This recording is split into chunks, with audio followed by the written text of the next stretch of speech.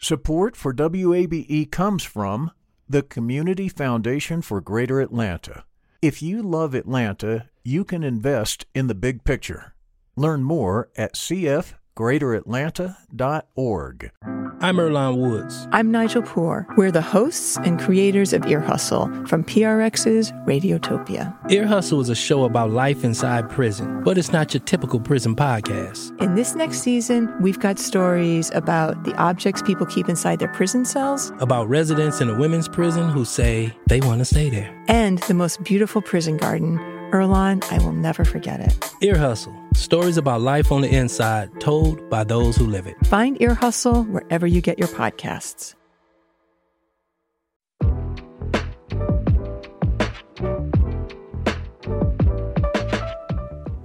And from WABE in Atlanta, Closer Look continues. I'm Rose Scott.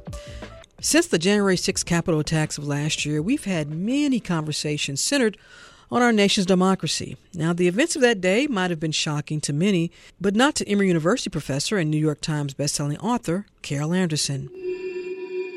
If you were surprised by the insurrection of January 6, 2021, then you haven't been paying attention.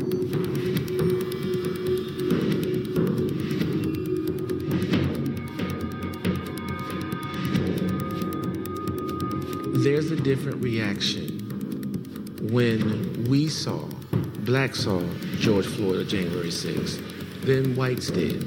We see January 6th, we're like, oh, okay, yeah, we've seen that before. There was Hamburg. There was Wilmington, North Carolina. And there was Ocoee, Florida. They are all in a line that leads to this insurrection, this attack on American democracy.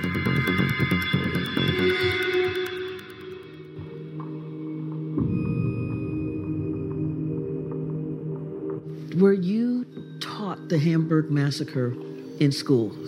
No. You looked across the river, all you could see is a jungle.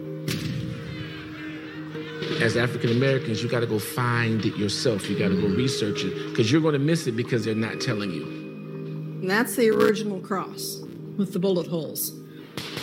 So you have this church that is providing sanctuary and protection to those who are being chased out of their homes. Now, that is biblical. When it happened, he hid underneath a streetcar. And see, he could look underneath the car and see people hitting the street. Here they're sitting in this circle, and they would grab someone, and they'd take them over a hill, and you'd hear a gunshot. We have no idea how many black people were murdered. Some of these records were intentionally not kept, and some things have oddly enough gone missing.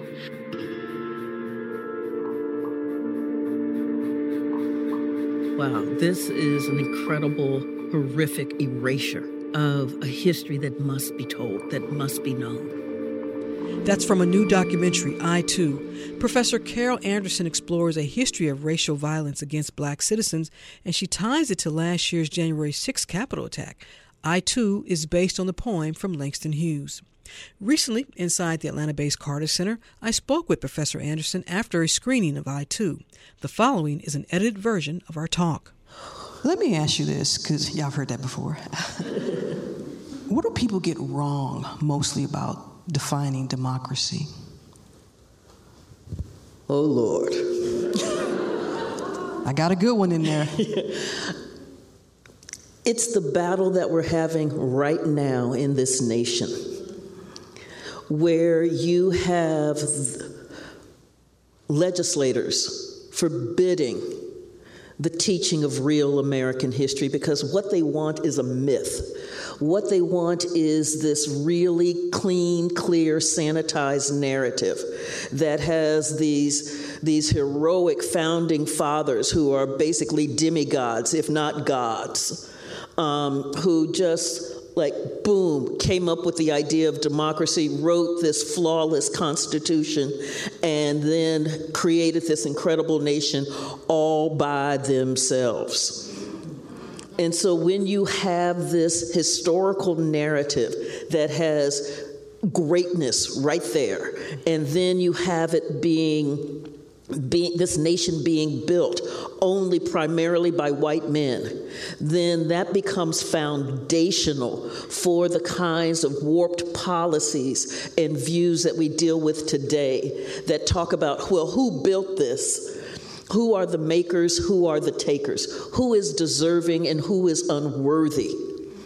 And so when you get this sanitized history that doesn't want to make people feel uncomfortable, history is uncomfortable.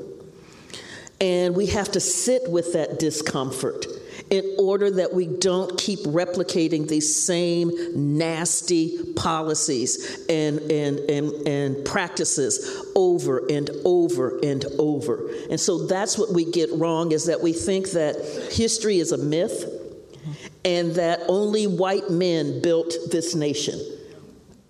And when you have it that narrow, then it means that when folks are talking about structural inequality, it then gives this, well, what are you talking about? What's structural inequality? If you work hard, you too can have the American dream. You clearly don't want to work hard. You clearly want a government handout. And so this is what really bad history does. It leads to basically Fox News sound bites. And I'm curious, I think I know, but I'm curious is your response when woven into that answer, folks talk about, well, our founding fathers, you know, at the core of what they had in terms of vision for this nation was, and y'all have heard these words, liberty and equality. Right, and so part of what makes this nation is that language of liberty and equality and the language that we hear of justice. It means that this is an aspirational nation. So part of the problem is that you get these folks who try to treat those aspirations as achievements, as if we've already got democracy, as if we already have liberty and equality and justice. And they don't treat it as aspirations, but it is in those aspirations where you see folks fighting for their freedom. And that is to me a key element in American democracy, is watching African Americans fight for their equality, watching women fight for their equality, watching indigenous folk fight for their equality, watching immigrants fight for their equality, watching Latinos fight for their equality, watching Asian Americans fight for their equality, watching the LGBTQ community fight for their equality. That is American history, not this sanitized crap that they try to stuff down our throats. So it's like when one of the men in the church in North Carolina said, you know, I didn't even know this, not till 1971. I didn't know, and I live here. Mm-hmm. That's why we have to do real history. By show of hands, how many of you were aware of the Wilmington massacre?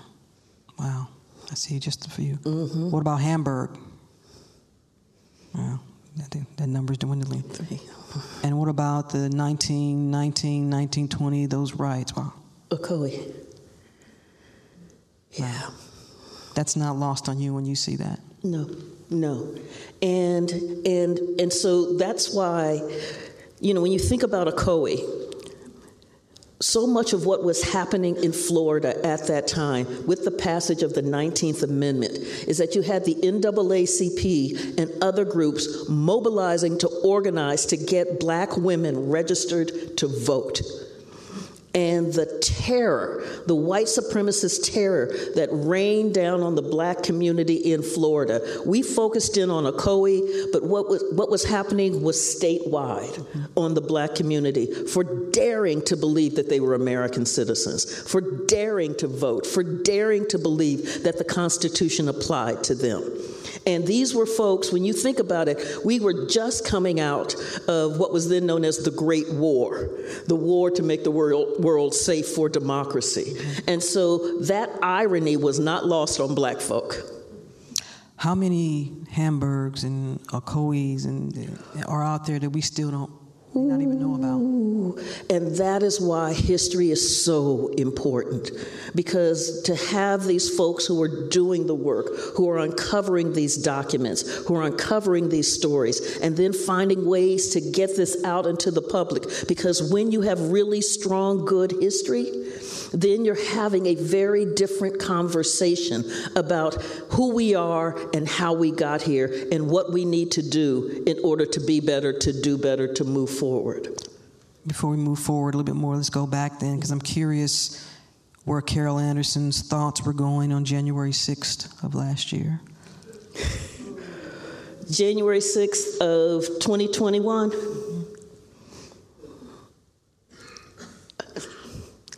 I looked at that mess and I said, this is white rage.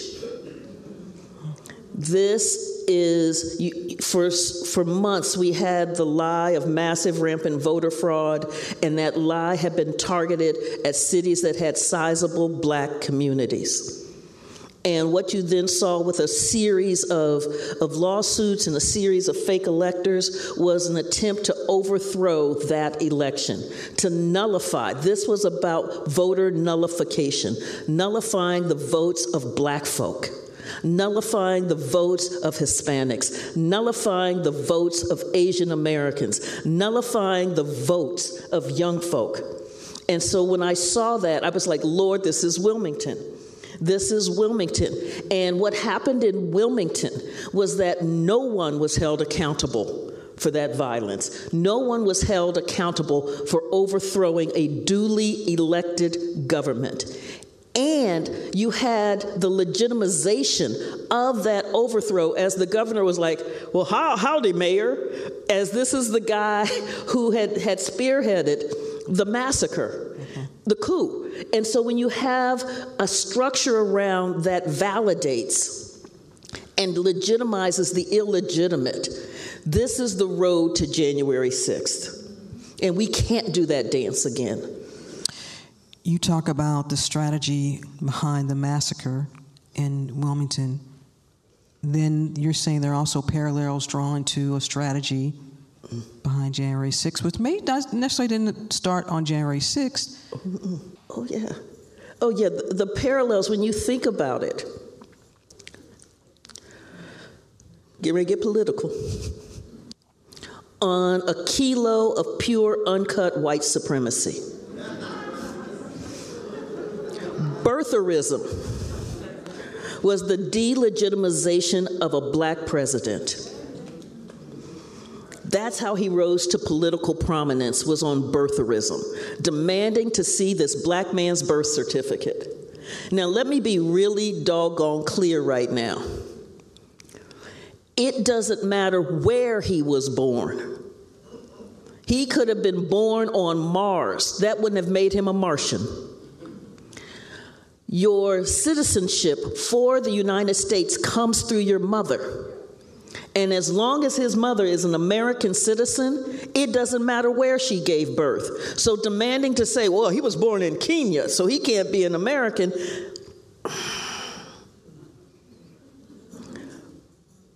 Then you have coming down that escalator talking about Mexicans are rapists and criminals. Then you have the Muslim ban, because Muslims are all terrorists. That is nothing but white supremacy. And churning that up, it had been there, as we can see, for a long time. And then having what was called the Southern Strategy, which happened after the 1964 election and 1965 with the Voting Rights Act, where you had the Republicans wooing those Southern Democrats into the Republican Party. Because the Southern Democrats were like, yo, we don't get with this civil rights stuff. Black folks having civil rights? Nah, we're not doing that. And the Republicans saw an opportunity to break the solid Democratic South and pick up congressional representatives and governors and political power in the South by playing to the anti-civil rights bent of the Southern Democrats. And so as you saw the Southern Democrats being wooed into the Republican Party, that toxin of white supremacy just took over the Republican Party. Because it was that thing where it's the hubris where, oh, no, we can handle this. We can get what we need, and we don't have to, we can still be us. And the white supremacists said, nah, son, that's not how this works. And you saw the moderate Republicans being moved out of the Republican Party. And the party moved so far to the right. And that movement of being so far to the right, Trump tapped into that. So he didn't create it. He tapped into it and rode that thing to power. Something that by the way, we will leave time for you all to ask questions as well. Professor, something that's always intriguing to me is the mindset of the voter right before a big election. And I ask a lot of political science professors this question in terms of the characteristics, the mindset of a voter. And they always talk about how it's strategic. It's been building up. And whether it was in 2016 or in even all these periods that you incredibly revealed here, it's building into the mindset of these folks, mostly obviously white here, that their democracy is going to be taken. Something that the nation was founded on, used in a sense against them for the fear of blacks who are fighting for democracy. The Great Replacement Theory. I've heard that. Mm-hmm. I think Tucker Carlson said it 400 times the last time they counted. And that Great Replacement Theory says that the changing demographics in the United States will push out the natural place of white dominance in this society. So it will push out whites from having political power. It will push out whites from having economic power. It will push out whites from having social, cultural dominance. And where we are right now in America is in a battle with these two visions of what American democracy could be. One is a vision that is what I call a Herrenvolk democracy, where you have a small strata of whites with enormous power and a vast rightless labor pool. And all of the resources generated from that vast rightless labor pool eddy up to that small strata of whites. But part of the trick is that you convince a larger share of whites that they too will benefit from having all of those resources eddy up to them. But that's not how this thing works. It is a small strata. Then you have the other vision. And that vision is that multiracial, multi-ethnic, multi-religious democracy that is vibrant, that sees a place for all of us, that sees that there are the resources for all of us, that understand that when you have people living into their fullness, not having to deal with oppression and injustice, what was it? Living my life like it's golden. Yeah. I mean, I won't sing, y'all. But that is what you begin to see. Quoting Jill Scott. Look at you. I sure did, didn't I? Is that you have this vision, and that is what this struggle is right now. It is that vision between this Herrenvolk democracy and a truly vibrant American democracy, a truly vibrant United States of America, where the resources aren't figuring out how do we lock up folk? How do we criminalize women's reproductive freedom? How do we criminalize the LGBTQ community? Instead, it's like, how do we have folks being able to live into their fullness? And so for me, what you saw in this film is like where in North Carolina, where you had the Fusionist Party, they had a vision of a multiracial, vibrant democracy. And white supremacy reared up and said, oh, no, we're not having this. And wiped the Fusionists out, slaughtered black folks left and right. In Hamburg, you had black soldiers parading down Market Street, on the 4th of July. And you had two white men who were just angry that black men were in uniform with weapons, parading. No, we're not having that. And the result was slaughter. The result was, I think about the hubris of this. I keep using that word, but the hubris of it, where you have absolutely no doggone authority, and you're going to go to folks who are state troops and say, give me all of your weapons.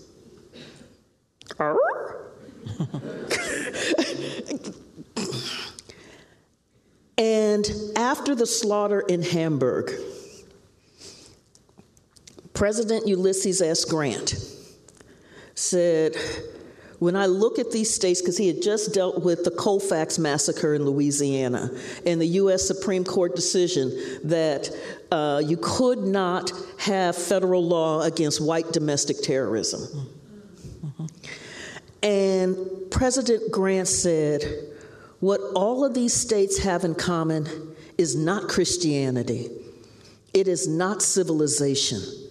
It is the right to kill Negroes without any accountability, without any consequences for your stature in this society. Now think about that as a predicate, as a basis for a government. And so this is, again, what we're seeing here in this battle, this vision of what democracy is and what it could be. Our conversation with Professor Carol Anderson continues after this.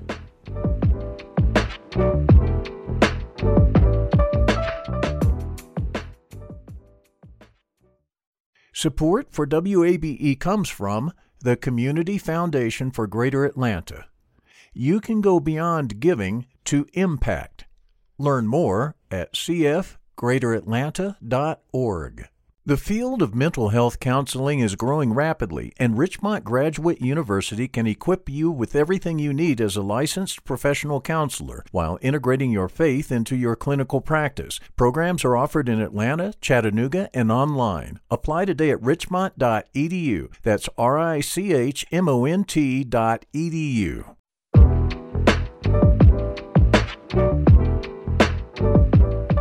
And Closer Look continues from WABE in Atlanta. I'm Rose Scott.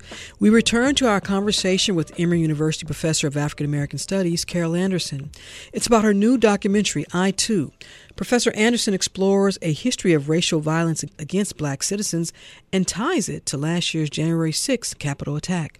Let's shift for a moment and talk about how this came about. You love to tell this story, but it's over. Huh? How did it come about? Yeah. Judy.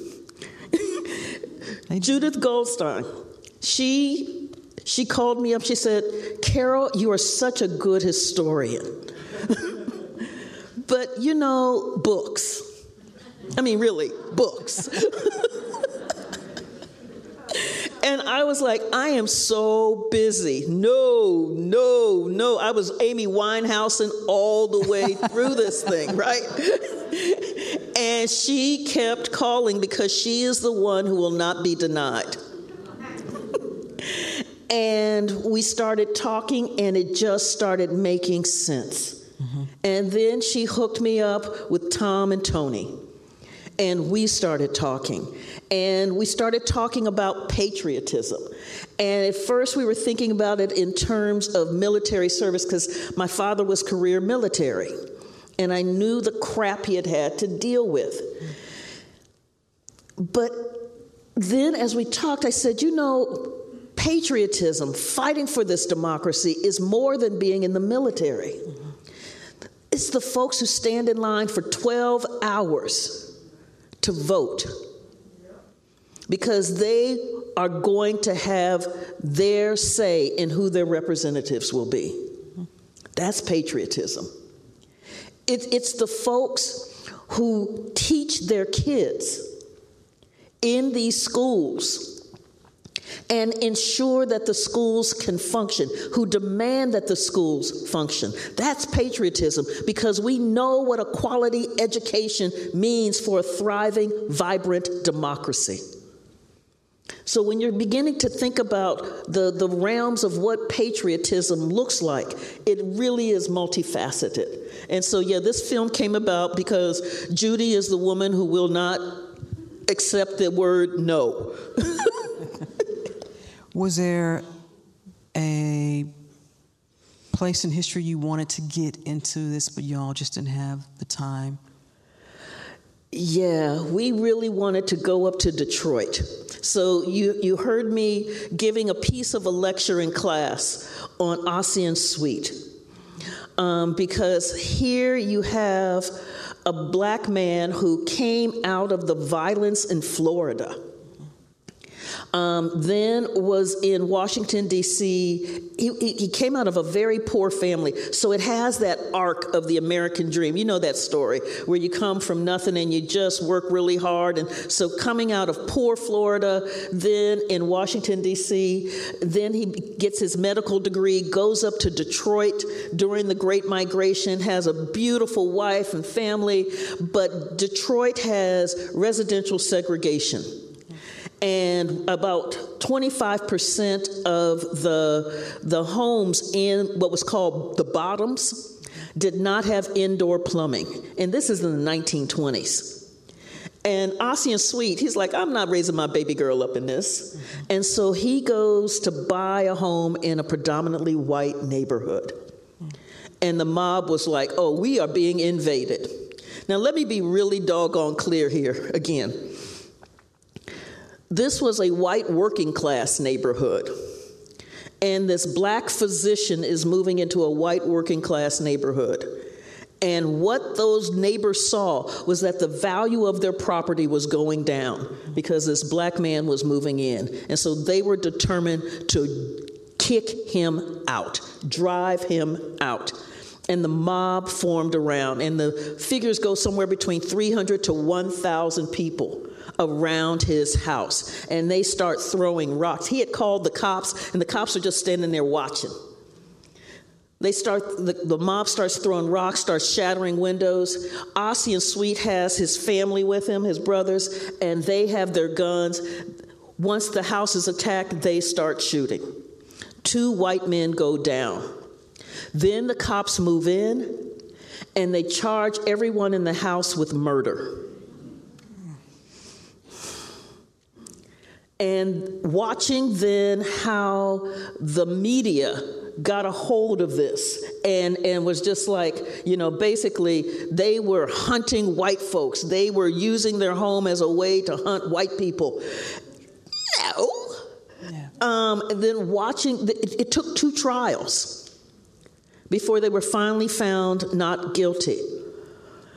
But the consequences of that, because they had been thrown in this nasty butt jail, was that the wife died of tuberculosis.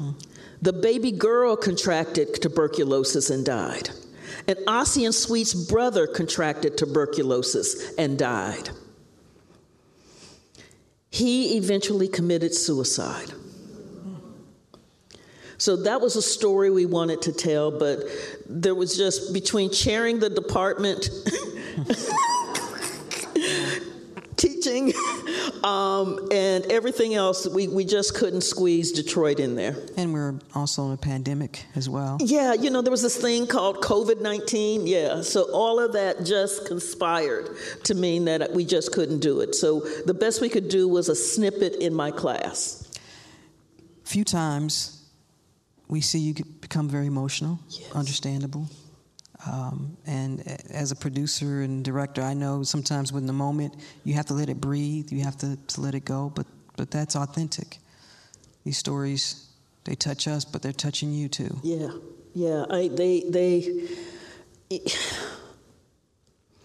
I lost my poker face at 31. So what you see on my face is really what I'm thinking.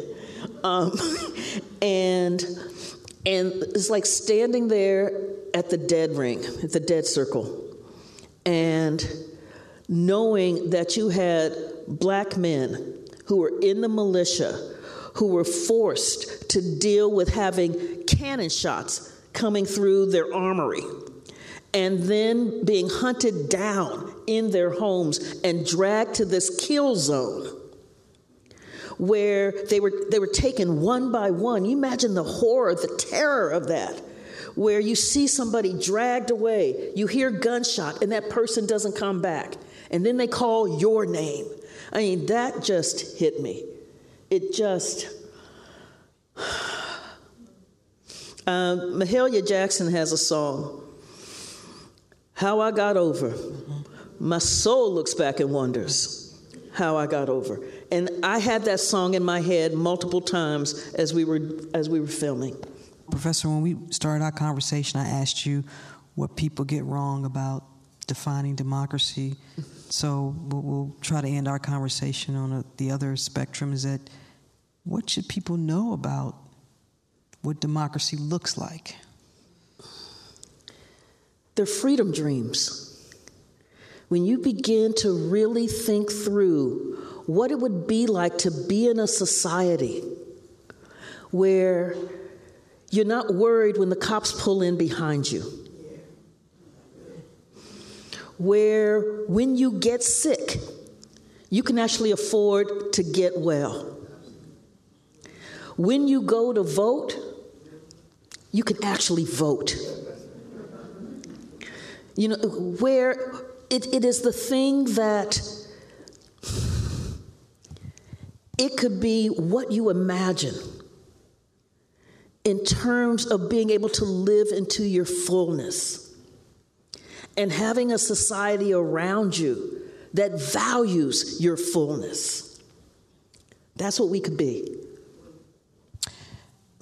I Too by Langston Hughes. I'm going to ask you to read this. Will you do that?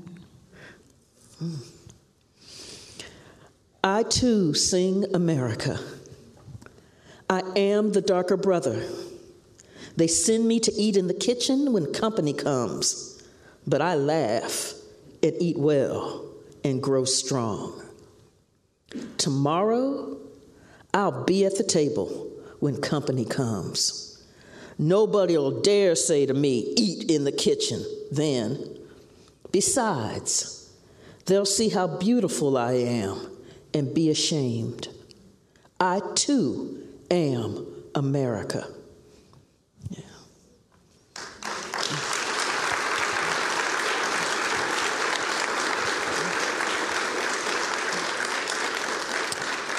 Our first question or comment, go ahead. Hi, I got to take the opportunity to get the opinion of a great mind like yours.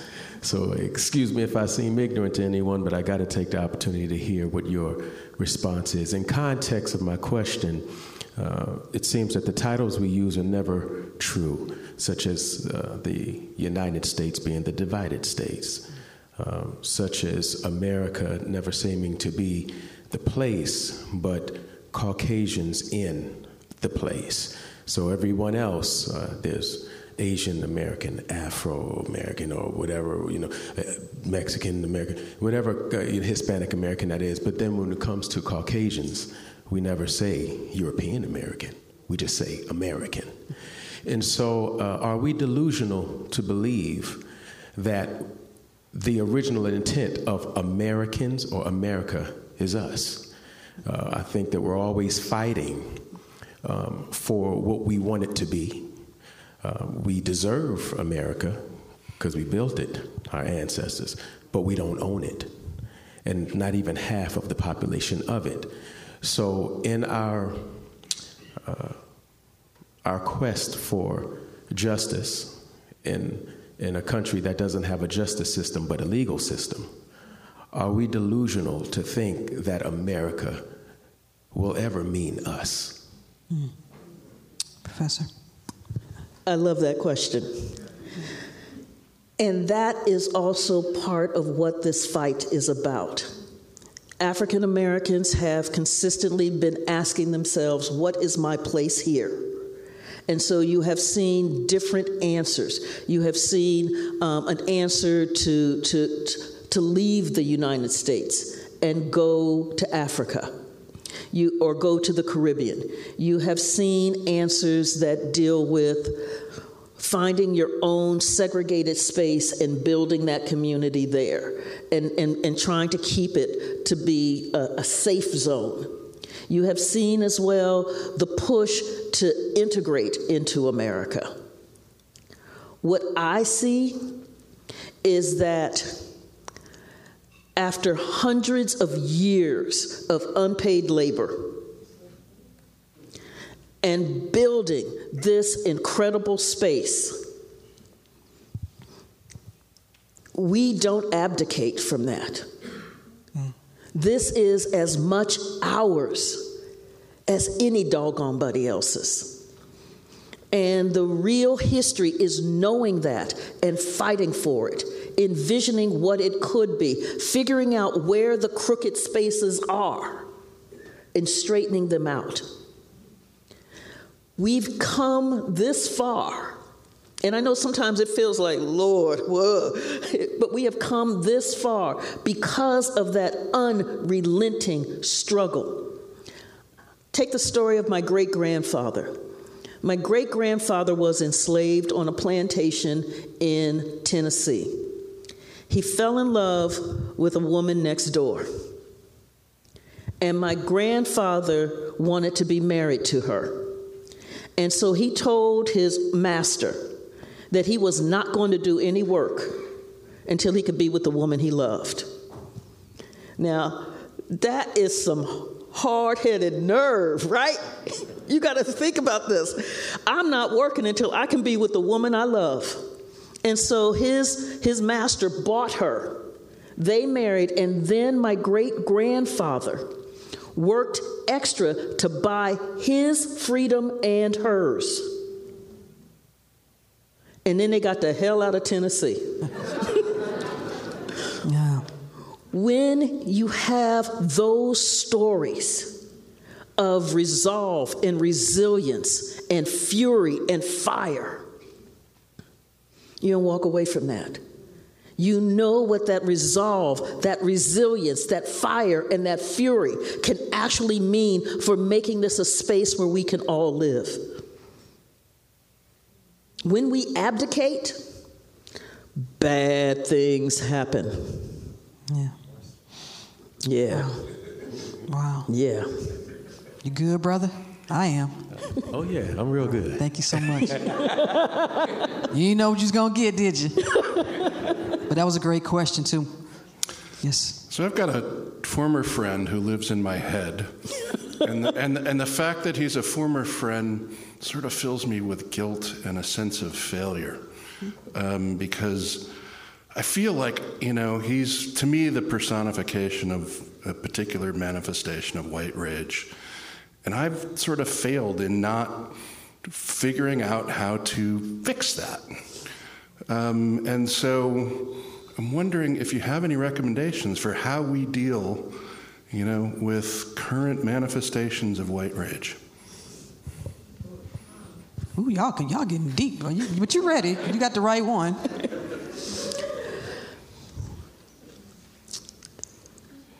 When I used to go out on the road and give talks on white rage, my audiences were overwhelmingly white.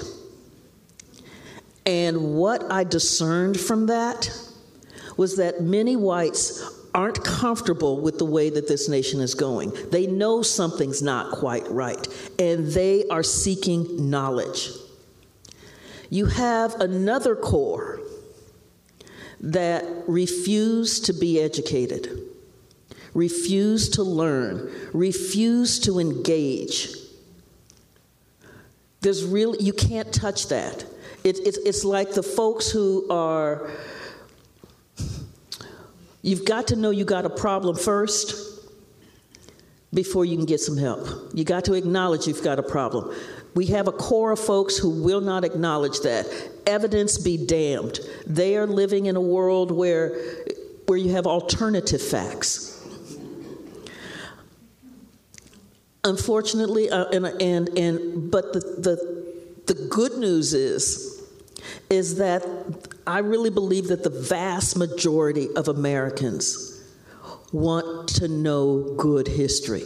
They want to know how we got here. They want to engage. They want a nation where you don't have this kind of destabilizing crap that's going on. Crap is the scholarly term. And I can't give you a better prescription than that.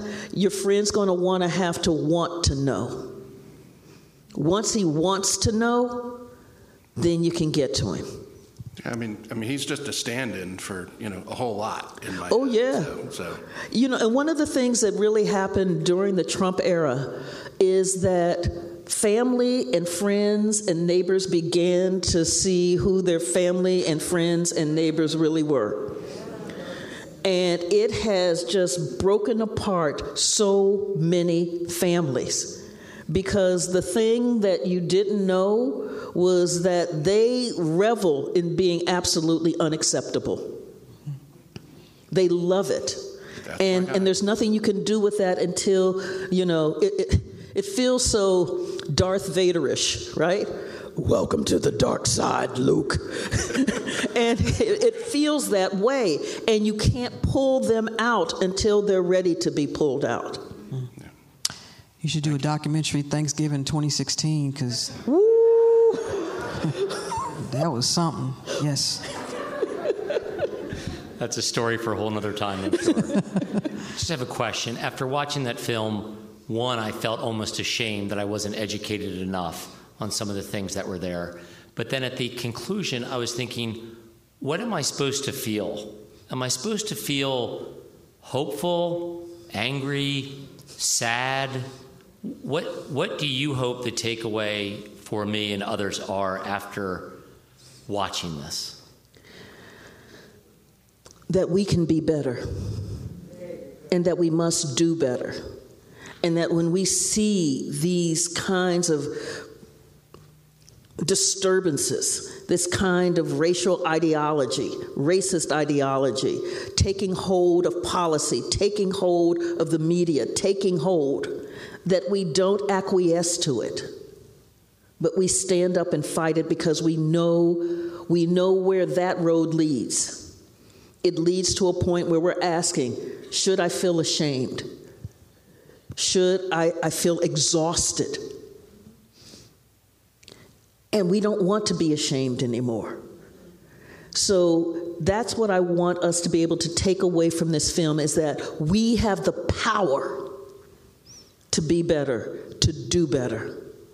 And we have to exercise that power. We exercise it by the way we live. We exercise it by civic engagement.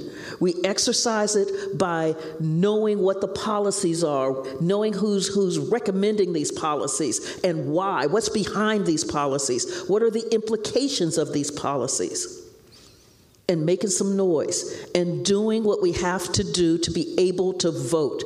I'm getting ready to make a plug here. The 2022 midterms, it is going to be absolutely decisive for what kind of nation this is going to be. This is where you're seeing, yes. This is where you're seeing the two visions of America.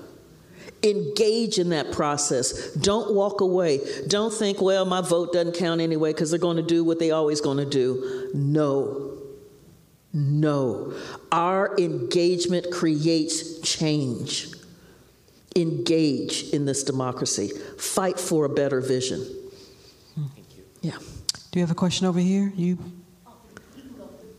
Are you still processing? I got you. All right. Over here. I was hoping you'd do it so I can get my words together. My name is Sylvester Pierce. Thank you so very much for taking the time to put all this together. Everyone that had a hand with it as well. You asked how many people knew about the massacres that happened. I think maybe 20 of us in this room raised our hands.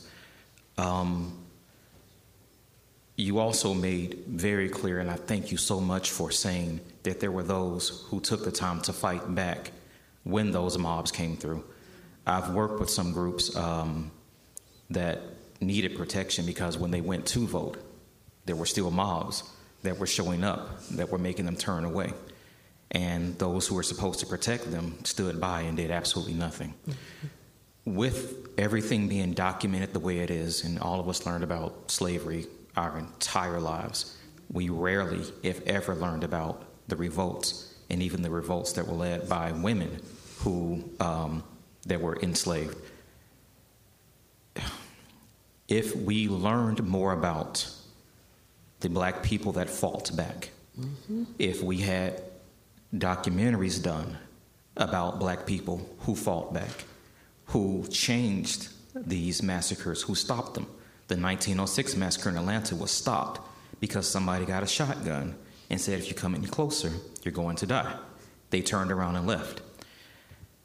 Do you think our history now, and even our media, our stories, conversations like these, how we're taught in school, would be different if that story was told as well? When I was growing up, what we were taught was that slavery wasn't that bad.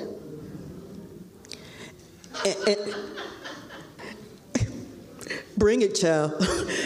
And that Lincoln freed the slaves. And so you grew up with this notion that black folks just took it. They just accepted their subjugation.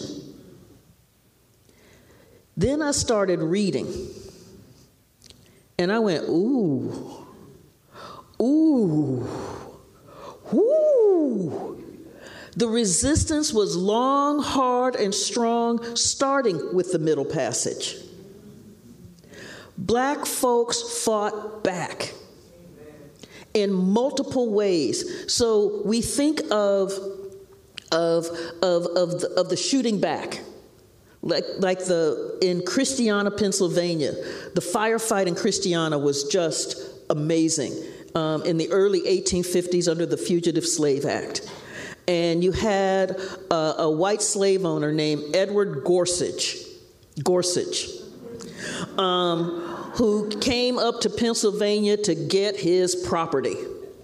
And there was a community there, Christiana, made up some of fugitive slaves, some of free blacks, and they were like, we're not having this. They had set up a self-defense community.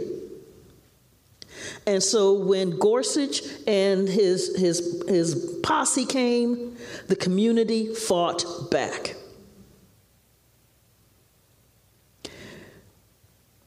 William Parker, who was one of the key men, so when Gorsuch came up there, Gorsuch was like, I come to get my property. And William Parker said, you see that chair, old man? That's not yours. So even in that language of property, he was like, you see that chair? That's not yours. You see that table? That's not yours. And Gorsuch is like, I come to get my property. And Parker, who was a fugitive slave himself, said, I'm going to tell you what, old man, you come up those stairs, once you up there, you're mine. Woo! There are those stories. There are also the stories of how the enslaved broke their tools. There's also the stories of the way that the enslaved put rocks instead of cotton in the bags. Sell that. There are multiple ways of resistance. Once we begin to understand this resistance, we begin to understand our own organizing traditions.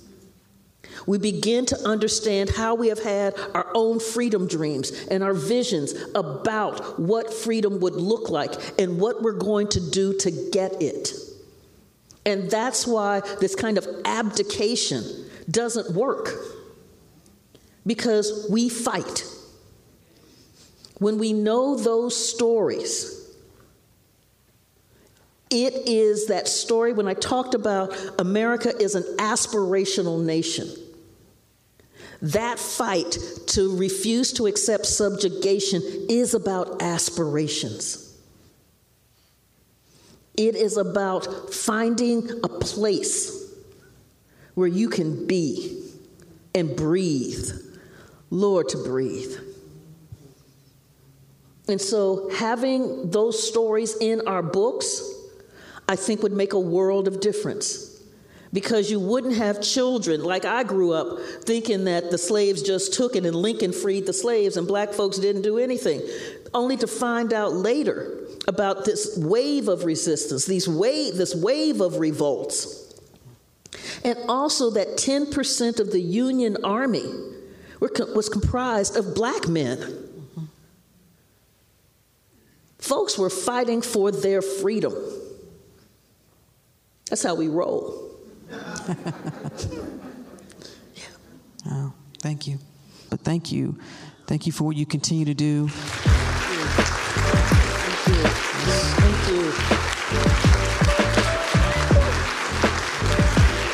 Thank you. And so much. From the Atlanta-based Carter Center, a conversation with Emory University professor Carol Anderson. That's it for this edition of Closer Look. Our producers are LaShawn Hudson, Daniel Razel, and Pat St. Clair. Our engineer is Kevin Rinker. A reminder to let us know your thoughts on today's program or any other. Send me an email, rose@wabe.org. And if you missed any of today's program, it's online at wabe.org/closerlook. And you can always listen to Closer Look weeknights at 7 p.m., as well as in our podcast. So subscribe wherever you like. Stay tuned to 90.1 WABE Atlanta. I'm Rose Scott.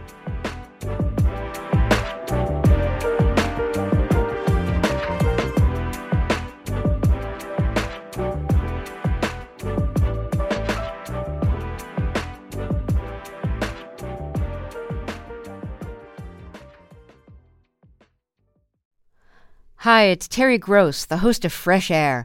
We bring you in-depth, long-form interviews with actors, directors, musicians, authors, journalists, and more. Listen to our Peabody Award-winning Fresh Air podcast from WHYY and NPR. The Gold Dome Scramble podcast is now plugged in, a WABE Politics podcast. New name, same on-the-ground reporting from us, WABE Politics reporters Sam Gringlass and Raul Bally. We'll cover local, state, and national politics as we talk to politicians and voters to break down each week's biggest headlines. New episodes drop on Fridays. Listen and subscribe at WABE.org or your favorite podcast platform. WABE.